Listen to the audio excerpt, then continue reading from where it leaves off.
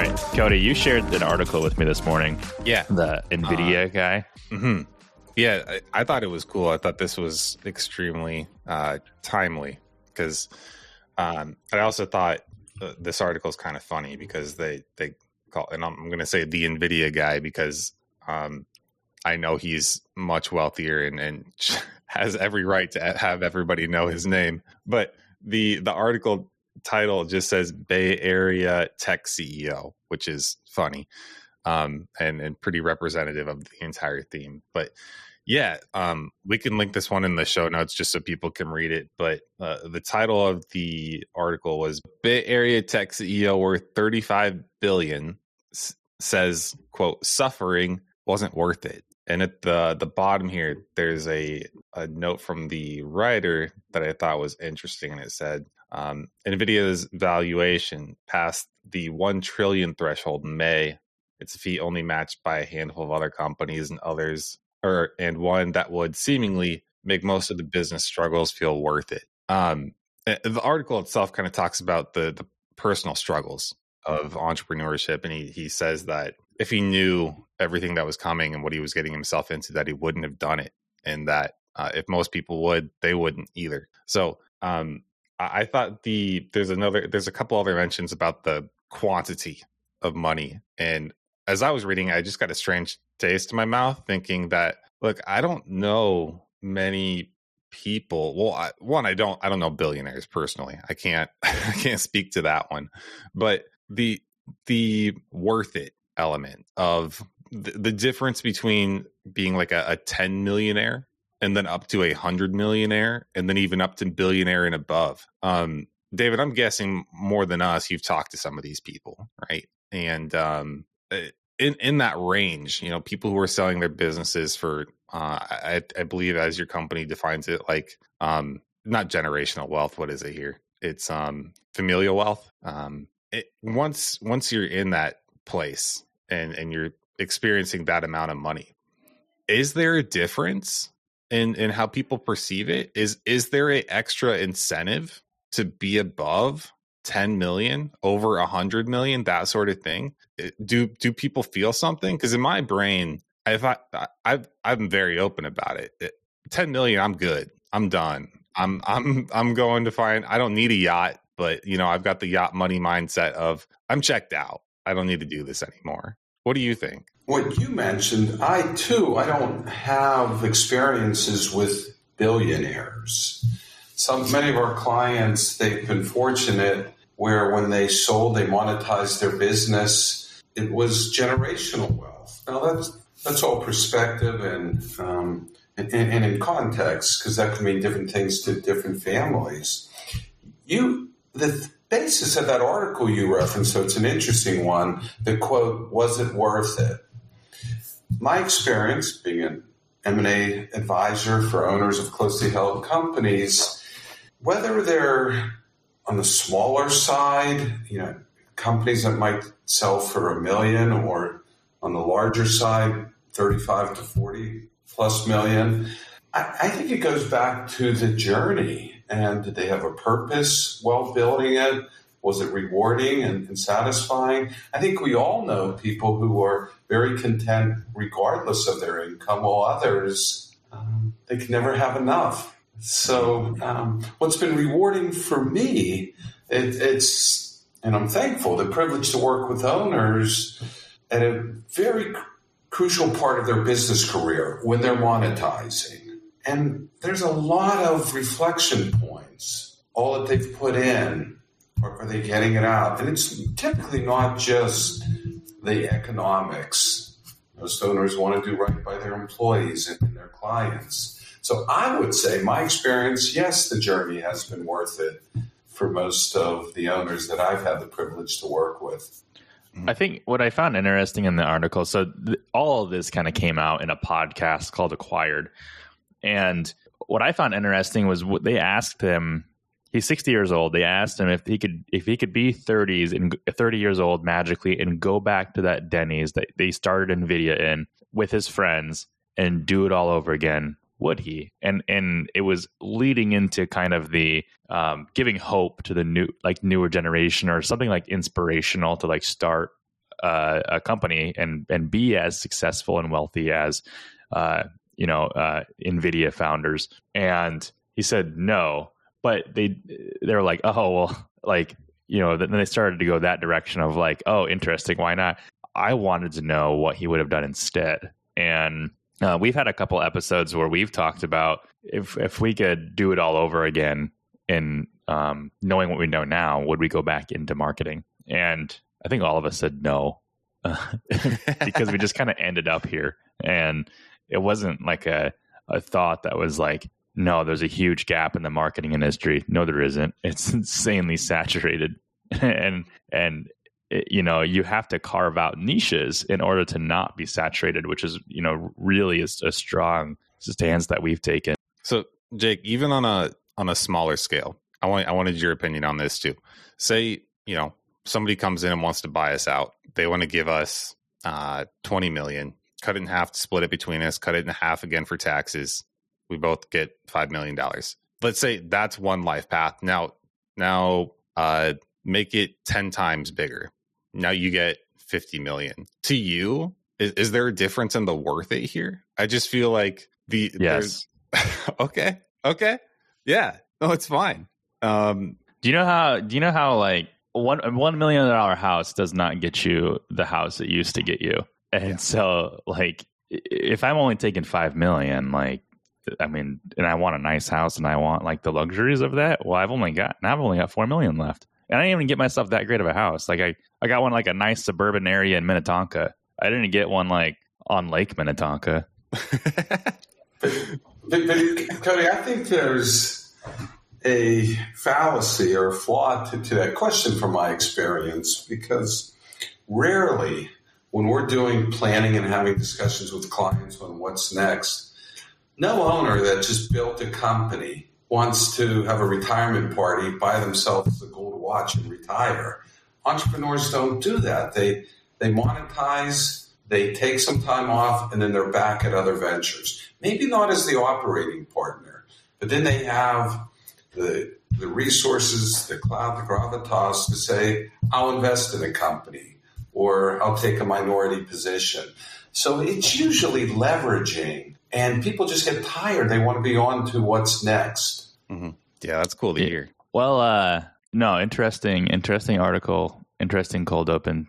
David, I liked your take on that, and there'll be more on that, but I think it's time to actually introduce our guest for the episode. And usually we just have you give yourself like an introduction, and when we'll ask some follow-up questions. But what's special about this episode is that typically we have a lot of guests on about different ways that they have grown their agency or taken a different route in their agency path.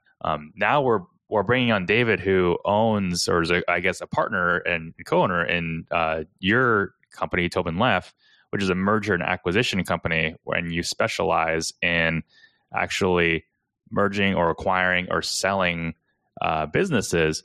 And specifically in this one, we'll talk about agencies, because what I've seen in a lot of the forums are people talking about selling their agencies for, I don't want to say laughable amounts, but a lot smaller than what is typically acquired. So in this episode, I really want to talk to David, get his perspective on how and when different agencies sell, and then the things you can do in your agency now to have it sell for big money later, as David was talking about, and move on to the next big thing. So, David, I think it'd be really helpful if you just give us a little history of your career, and then what kind of led you to TobinLeff, and the experiences you have with that, and what your mission in life is. I appreciate that, Cody. I'll keep it brief.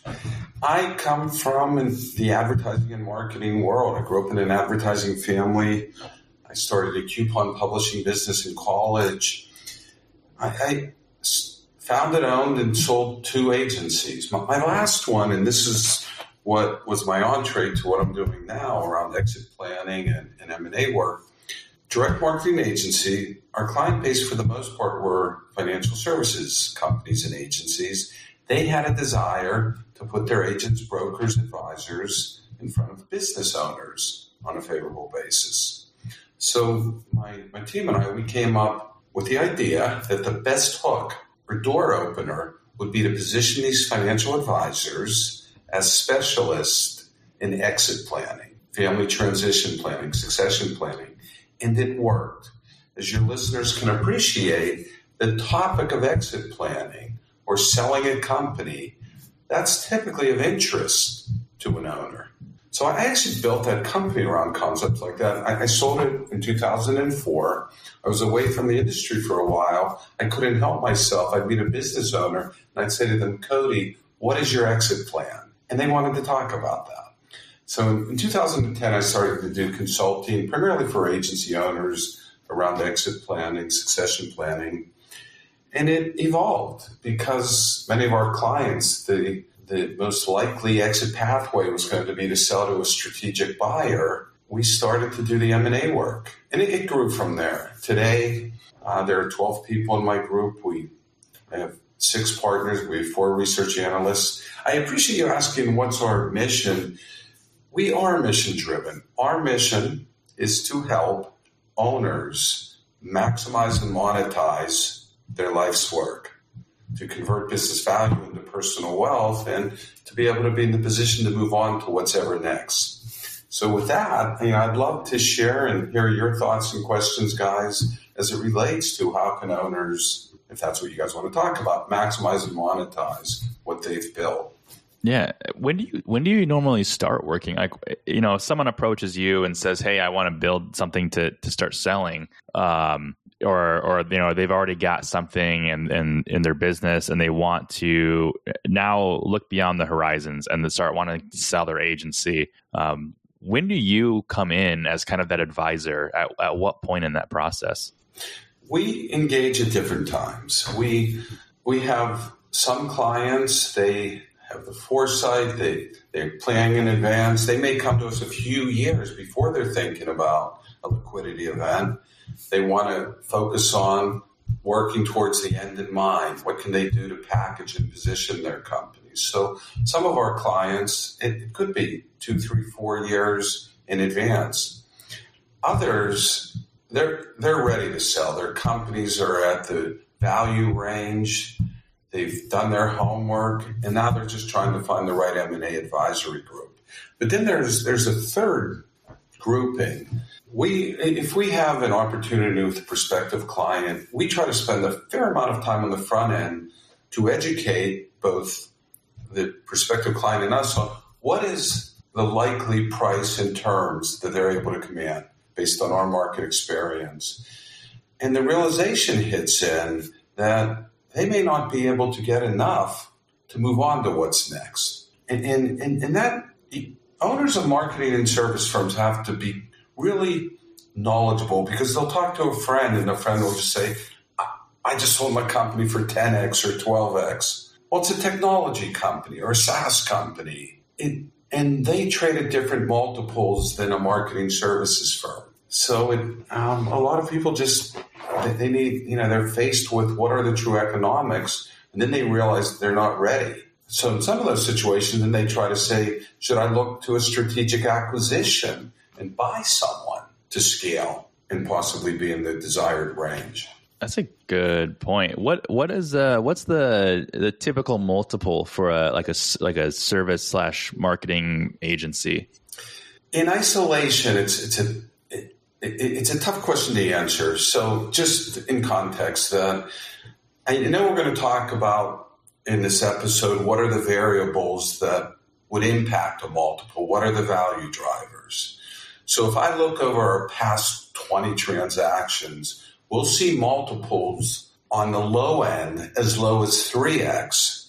And we can celebrate with some of our clients 12X. Now that doesn't help your listeners because they're too much when you have such a wide range, but it'll make the point. Why would certain companies be on the lower end, whatever that range is at a given point in time?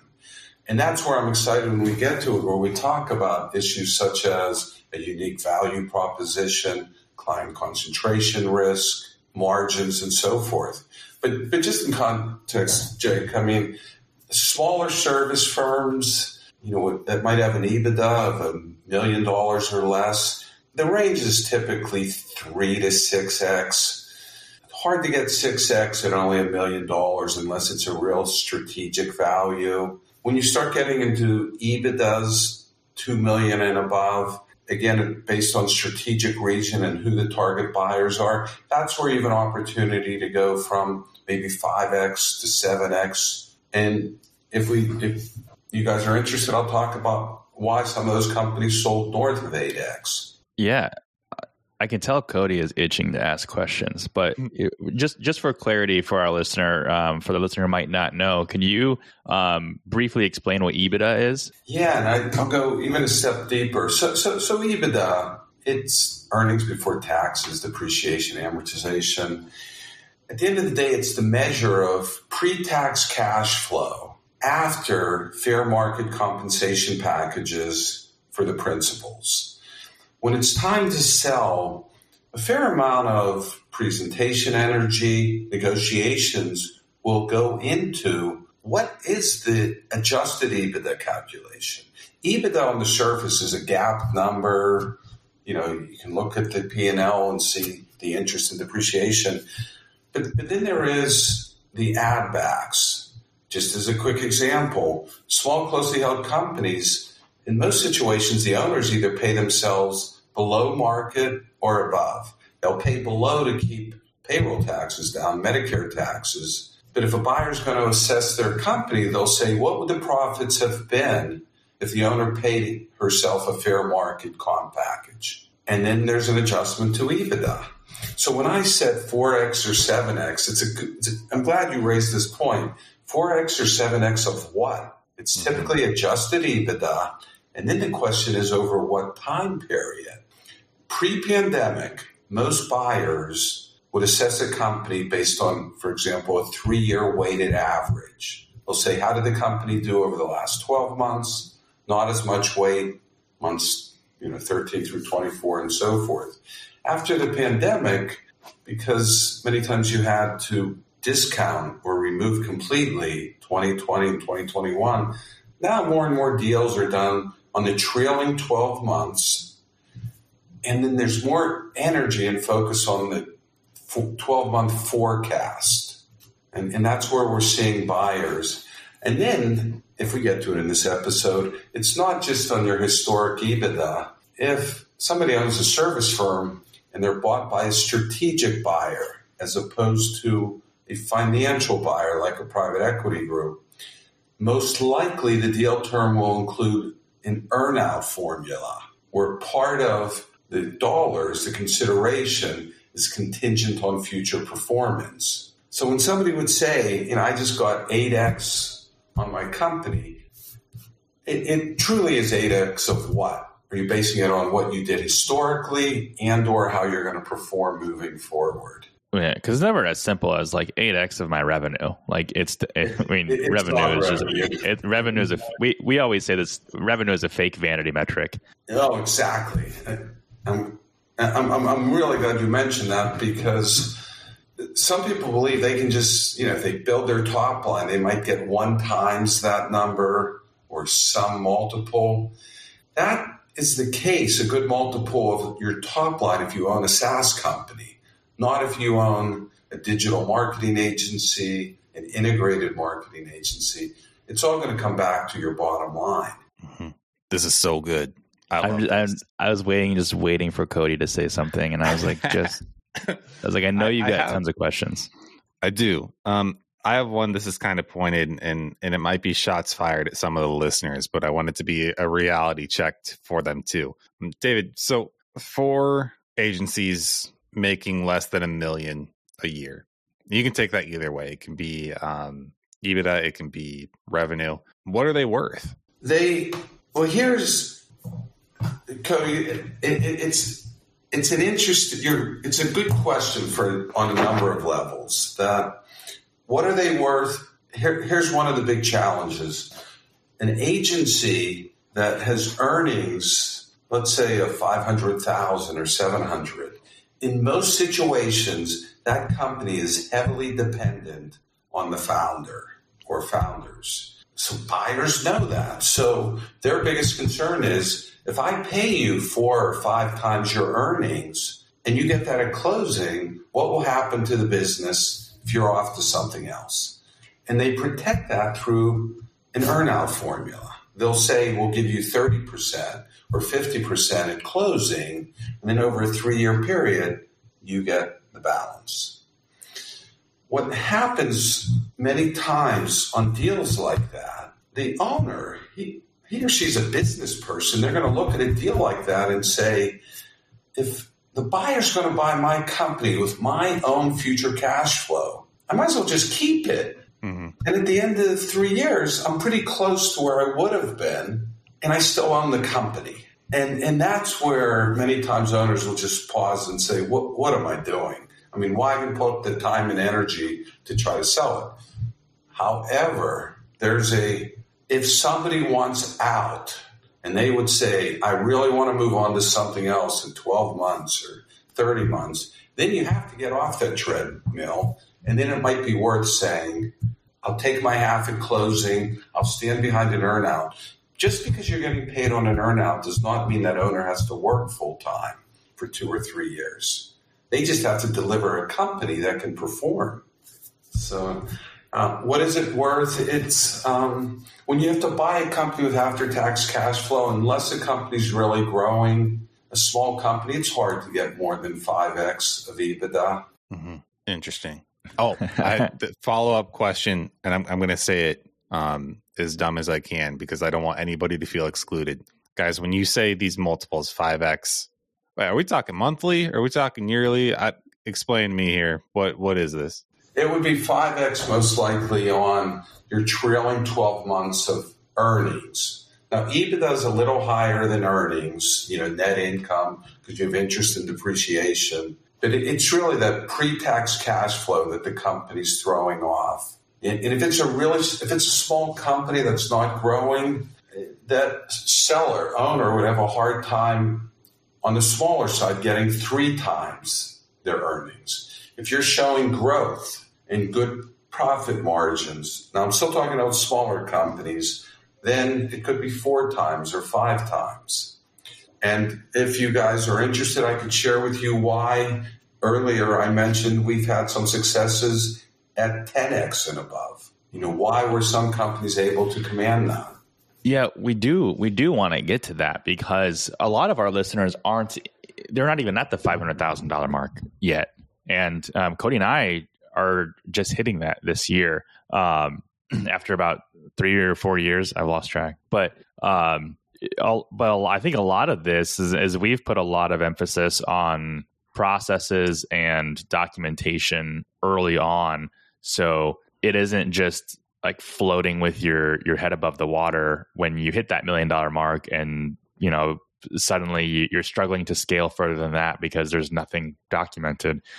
And I think a lot of the things that you can do to get the 10x mark on your company kind of starts when you're smaller. It's how you structure and create different revenue lines that are really impactful for a company's margins. Yeah, I think part of me thinks like, well, one, I don't know. I have no idea because I'm not even close. I've never done anything like this.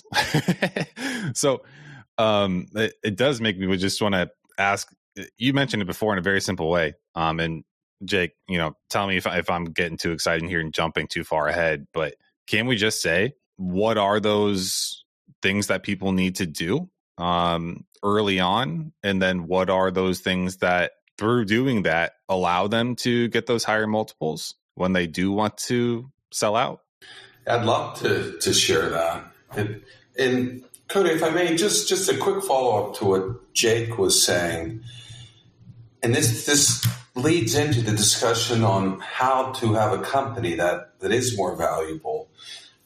When somebody has a small firm, you got to start somewhere, and then your billings are at 300 and 500. I'm not talking about earnings.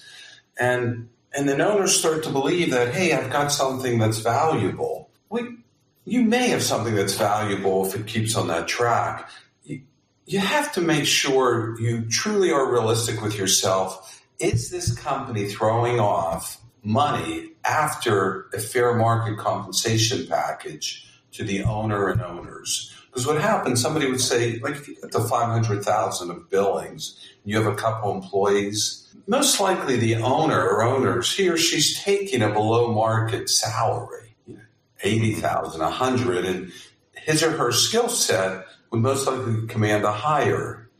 So you can pay yourself however you are, but you really want to start recasting and say, what would my profits have been? And then a goal, a foundational goal to start building for is, after that fair market comp, can the company start throwing off 15%, 20% of net income as a percentage of your fee income? Because that's the measurement. So if you could get the company, for example, to 500,000, let's say it's one owner, he or she's paying themselves 150, and then the company's throwing off $100,000 after paying everything else. Now you have something. Now it's truly making 100,000 on 500. Buyers. This leads into your question, Cody. One of the key value drivers will be the profit margin, the EBITDA margin. The ones that always are assessed include growth as historic and potential moving forward, margin, net income as a percentage of your top line, and then your vision, your unique value proposition. How sustainable and transferable is your company? If you guys are going to buy something, you want to be sure that the cash flow will sustain, it's going to be transferred, and it's scalable. And then how do you assess that? If you look at the confidence that this business will continue, you want to make sure there's not high client concentration risk. One client is X percent. You want to make sure that employees stay, that the culture is good, and there's incentives for the key people to want to stay involved. The market that you serve, have you demonstrated that you've got a systematic way to identify new prospects?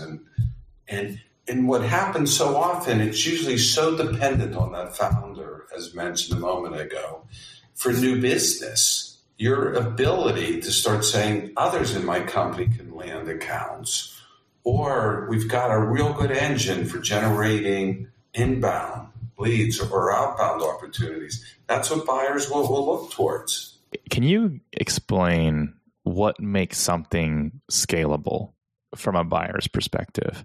Because I think there's a misconception that, I don't want to say it's a misconception. There's a lot of people who are saying, I scaled my agency to $10,000 per month. And like, this is like, we're talking about just like the fake gurus out there, where I always say, you can't scale anything to $10,000 a month. $10,000 a month is like a baseline. You scale from there. And not even that, I would even argue that you don't even start scaling at 10,000 a month. Like, you're still founder, operator, running everything.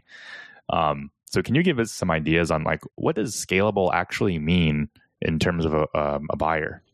Well, cite some examples I'm dealing with almost as we speak. Over the last couple of weeks, I've had these discussions. So as an example, a scalable opportunity. We're having discussions with a pretty profitable client. Their niche is programmatic media. And they have 25 employees, and they can quantify that those 25 employees and this company throwing off good earnings, they could almost increase their billings by 50%, and maybe only have to add one or two people, just as an example. In turn, we have a client, a completely different company now, that does public relations around certain influencer events. The principal, so much of their contacts is based around her personal relationships. That's where the business comes from. We're having a hard time presenting, how will this company grow? Can anyone else demonstrate that they've been able to bring in these larger accounts?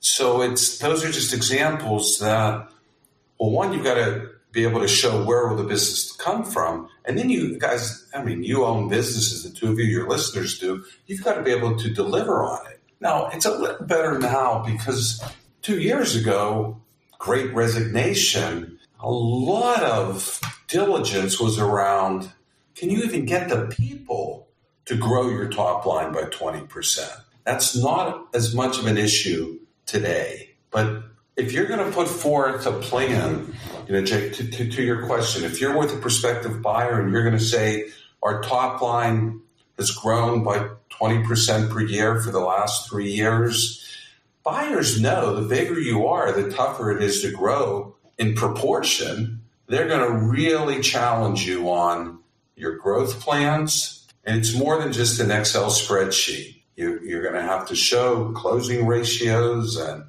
and target the size of your target audiences. And the irony, many of your listeners own marketing communications agencies. They do that kind of planning for their clients, and they're the ones wearing, the shoemaker's children. They don't treat their own agency as their most important clients. It's almost like if you really want to be serious about selling something, or if you want to be serious about making the claim that you've created something scalable, it's almost kind of like, can you step away from the house of cards without it falling? And if you take your hand off of the top and just back away from it, and it can still continue to grow, and someone else can step in and start building on it, then that is scalable. Yes. Your analogy is such a good one, because if it is a house of cards, it's going to be known. Big deals or small deals, when you get into the due diligence process, everything comes out. I mean, I'm generalizing, especially on larger deals. When you start bringing in a group that will do what's called a quality of earnings report and forensic accounting, you've got to address those before you go to market, because they will come out. And if they come out and you don't disclose or present, you're on the defensive, and a deal won't get done, because buyers will say, what else could there be that I don't know? So even if you have weaknesses, that's okay. You just present it up front during the whole presentation before you even get to a letter of intent. So in your example, it's not a house of cards. And if it is overly dependent on the seller, on the founder, that's okay. We've still helped many companies sell. That seller just has to appreciate he or she's going to have to stay involved for a few years. A couple episodes ago, we were talking about how a lot of agency owners will, when they start, the first thing they do is they outsource the actual work, the execution of their campaigns to people who are quote unquote skilled. And then on top of that, they'll layer in a level of outsourcing the actual acquisition. So at a certain point, they're just kind of the middleman between this arbitrage of sales and delivering the service. And we mentioned this is actually an episode called the 7 biggest mistakes agency owners make. And it kind of to the point of selling and creating something scalable is you still have to facilitate in that situation. You still have to facilitate the relationship between both ends of the contractors, the acquisition contractors and the execution contractors. And at the same point, you also don't control the process on either end. So it's totally dependent on whether the pool of contractors you got is good at sales or has a good lead list versus the other pool of contractors, whether they're actually going to continue to service you and be your continued partners, because there's going to be change management and there's going to be turnover and churn with the contractors you use, which is why we're such a proponent of building things in-house. So you control everything, and you also know close rates and churn and your execution effectiveness, and being able to step away with those processes in-house and letting things just run while you watch. And then I think at that point, that's when you say, okay, I've got something that can grow without me. How big can we get it before we talk about selling it? You're on target with those recommendations. This is spooky, man. I'm just thinking back to conversations that I've had. I can say this now. It's been long enough. And it's spooky because it's almost Halloween. That's what I was going for. No, I can think back. So, and again, I don't think I'm breaking any rules here.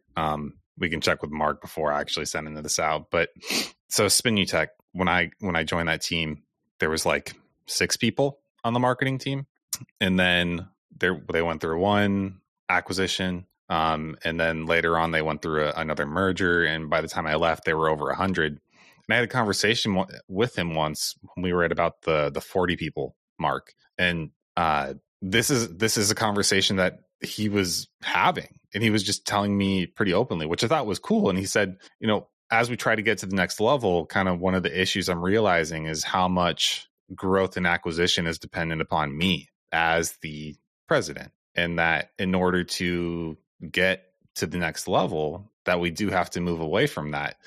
And he said it was also hard because it's just, that's what drives him. And that's he likes to win. He likes to go out and get, like just like sports guys, it's a fun thing for them. So that part was, just as I was listening, I couldn't help but think about that. And like, I've had this exact conversation on the receiving end of somebody who is going through it. And it's just very cool to know and hear that, because Jake and I have kind of talked about this too. And he'll express concern about this, and I always throw back at him like, Jake, it's fine. It's not a problem. We haven't had a problem yet, right? You can get us business, so I don't see it as an issue. And he's like, yeah, but it's going to be an issue eventually. Like, yeah, but it's not yet. We have other issues. And then he just shakes his head. Cody just sees, he's like, oh, another client. And I'm just like, well, I've got to find them, and I've got to actually get them in. And it's not always going to be like that. Yep. Yeah. It's interesting, Cody, what you said about the company you were affiliated with. Even at that size, with 40 employees, that founder or controlling shareholder, it was still dependent on him. And it just highlights one of the biggest challenges that marketing and communications agencies have. It's how to solve the new business challenge, and meaning to grow beyond one person. So when people can accomplish that, now that's a strong driver that would help that become a sellable company with a higher multiple. And if you look at what are those 4 or 5 ways to do that, it's either driven by relationships of the partner or partners, organic growth, a salesperson or a sales team, or strategic acquisitions or acqui-hires, some combination thereof. And that's where I jokingly made the comment about the shoemaker's children. If your listeners have a company that they're continuously building their prospect database, they do account-based management, they're thought leaders, those are all important steps that address driving the top line and showing you have a transferable company. What do you consider? What do you consider organic growth? The ability that Cody lands the account in your shop, Jake, and he's not as involved cross-selling that client, taking them from a $5,000 per month retainer to $7,000, getting referrals from that happy client. It's really developing that relationship as opposed to who just initiated it. How do you measure that from like selling? My first instinct would just be like, oh well, it's whatever your marketing is, less your growth. How do you measure that? Well, the way buyers will look, because we've done a fair amount of buy side for clients, we'll look as an example. Show us your client list for the past 5 years. And we look right away for repeat business. How many of those clients in 2020 are you still servicing today? So one measurement is just repeat work. Who sticks with you? The second is your average client, either retainer or average billings per client in a given year. Maybe 3 years ago, you had 50 clients that averaged $7,500 a month. Has that grown? Is your average client? So there are ways that you can assess it's so, client retention is so key that, because, we all know it's so hard to get a new client. And the irony is a lot of small agencies that they'll do a lot of inbound and they're getting leads and they churn clients. We're trying to sell a firm right now. They can't keep clients. And yeah, they're growing a little because they're great at new business. Now, what our story is, and this is not an easy one to sell, is, yeah, they're not great on delivery, but look at their new business energy. With you, Mr. Ms. Buyer, improve the service offerings and you'll really have something. Well, that story is not being bought so easily. Comparing that to, here's a company, they land the client, they keep them. Buyers love that. So this is often familiar, Jake. Right? Yeah, we know what that's like a little bit. Not is our company, but this is not our company, but this is often referred to as churn rate. Correct? Yes. And can you tell us how an agency would calculate their client churn rate? There is a formula for it. We don't normally quantify it so much as we know what buyers look at, and we do the same if we are representing a buyer. It's, well, one, you want to see, as mentioned, which clients from a few years ago are still there. And then they'll really focus in on the larger clients. What happens, and this is one of the challenges with small firms, if somebody buys your company, Jake, there's going to be a percentage of your clients they don't want because they're too small and they can't make money with them. So the churn rate's going to be really focused on the larger clients, unless your business model is one that we've proven we can make money with a whole bunch of small ones. Gotcha. Okay. I can see Cody thinking. Yeah, I'm trying to be respectful of time because we had a lot of these written down, and I'm trying to think of the most important ones to go for. All I know is that we've got some things to start tracking.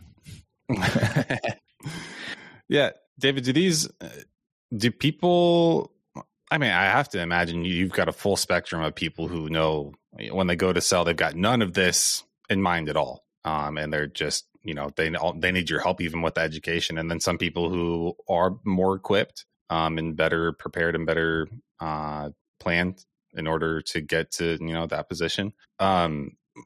Do you accept and work with any and all of them? Because say, for example, somebody just through sheer willpower manages to build a very large business, and you ask them these questions and they're like, I have no idea, right?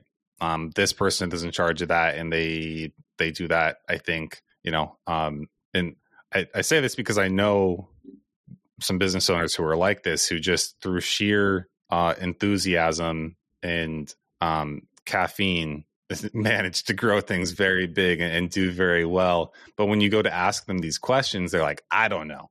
I don't know that sort of information. Do you help them? Do you say, hey, if you do want to sell, you need to get this information for us? What does that look like? Yeah. We certainly try to help if we can. Cody, what you mentioned, and you and Jake will appreciate this. So you guys started this company a few years ago. Your focus, I assume, is on building it. If somebody gets their company and it's growing, they're a business person. They've either done it on their skills, their gifts, their intellect, that they've got skills or talents. At some point, they're going to start focusing their attention on how to sell the company. In the same way they figured out how to grow it, now they're going to become educated on, they're going to listen to a podcast like the one the three of us are on. They're going to read. They're going to start associating with advisors, attorneys. And so rarely, if somebody's thinking about selling, do they come to us. They usually appreciate what the value drivers are. Many times you do have to do some housekeeping. You've got to get financials that are GAAP compliance. You recast your numbers, the packaging on the website, putting incentive plans in for key employees. You're not fixing at the core because you can't fix that. M&A advisors, they don't know your business well enough to say you're worth $4 million today. We're so wonderful, we'll make you worth $8 million. What I think if you'd ask our clients, we've done a nice job to help maximize what they have, to package, position. If they're not ready, we would be the first to tell them. So owners really are in tune. If I may just give a quick plug for a piece of content that's on our site, I wrote a white paper. It was on the Forbes Council. It was 8 best practices on how to manage your business today for a lucrative exit pay date tomorrow. Our belief through experiences, if you manage these things, you can also have a more profitable business today. It's not like they're mutually exclusive that I'm just working towards the back end at the expense of today. And those listeners of yours that are taking time to listen to the three of us think we know what we're talking about. Sometimes we do. That I give them credit because they're thinking about tomorrow. And only good can come out of that. If you're building with an end game in mind, everyone has heard that saying, there's books with that title, but that's so true. Building today, and if you don't sell for 10 years, all the better. You still have a more valuable company. I mean, it's one of the 7 highly effective, I botched that. 7 highly effective. I can't remember. Stephen Covey, you all know the book. Begin with the end in mind. Yes.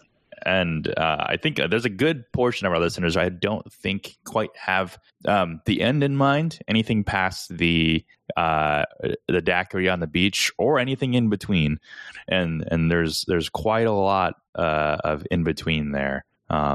But Cody had his mouth open, which usually means he's going to ask a question, and I just kind of snuck right in there. I want to do one more kind of open ended because we've kind of talked about the things that people can do planning wise. Say they're actually in the selling stage. Either they've talked to you or they're preparing to talk to you. They want to be in that position of actually doing it. Once they get there, what things do they need to do or prepare to do in order to show well so that they look good and that they don't look like amateurs when they come to the negotiating room? Yeah, certainly an important question. We also have a published piece. What are the questions that buyers typically ask? You need to be well prepared to answer those questions. At the top of it is, Jake, why do you want to sell? You need to really be clear. How involved do you want to be? What's your growth plan? Are there incentives for your key employees to stay? What's your process for new business? So you really need to appreciate how buyers are going to be assessing it.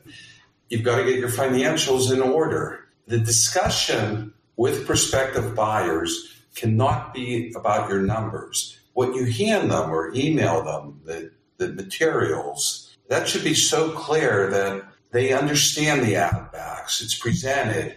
It's been reviewed by an outside source so that you're spending your time with the buyers about the vision, not trying to justify your numbers. The change of control plans for key employees. If you don't have a phantom stock plan now for key employees, put one in place because buyers want to know there are incentives for your key employees to stay, meaning they get a portion of the selling price, but only if they stay for a few years. That will help increase the price you can most likely command. Your website has to be cleaned up. I mean, they're going to be going right to your site. If there's negative social media out there, you've got to be prepared to discuss it up front so that they're hearing it from you. So there's a fair amount. On our site, TobinLeff.com. Others, there's an awful lot of content on staging, preparing a company for a liquidity event. I think it's funny. It sounds like the best thing that you can do to look better later on is to do everything right now. Well, if you start now, and I know you meant that seriously, but it's so true that, guys, you got to make money. And, yes, you've got to build and scale and vision. You can't have margins right out of the gate. But as soon as a company can get to a goal of an EBITDA margin of at least 20%, Now you're building. And it goes up and down because you make investments and the economy gets tighter. We all appreciate that, but you really got to say, what's the scorecard that you're going to measure? Yeah. My mind is like blown right now. I'm just like, now I want to go back and be like, all right, Cody, we got to go back and we got to look at our client retention rate for the last 4 years. We got to average these. Yeah. not that we want to sell anytime soon, but like just get in the habit of doing things like that. So, it's not chaotic when and if that time comes. I think about the things that we've gone through, Yeah. One thing that fixing the business model is also pretty important with a percentage of companies. The business model meaning a lot of agencies, especially inbound agencies, they don't price their services enough. And the business model just doesn't work and then everybody's just looking for scale. They take on accounts that a buyer won't want.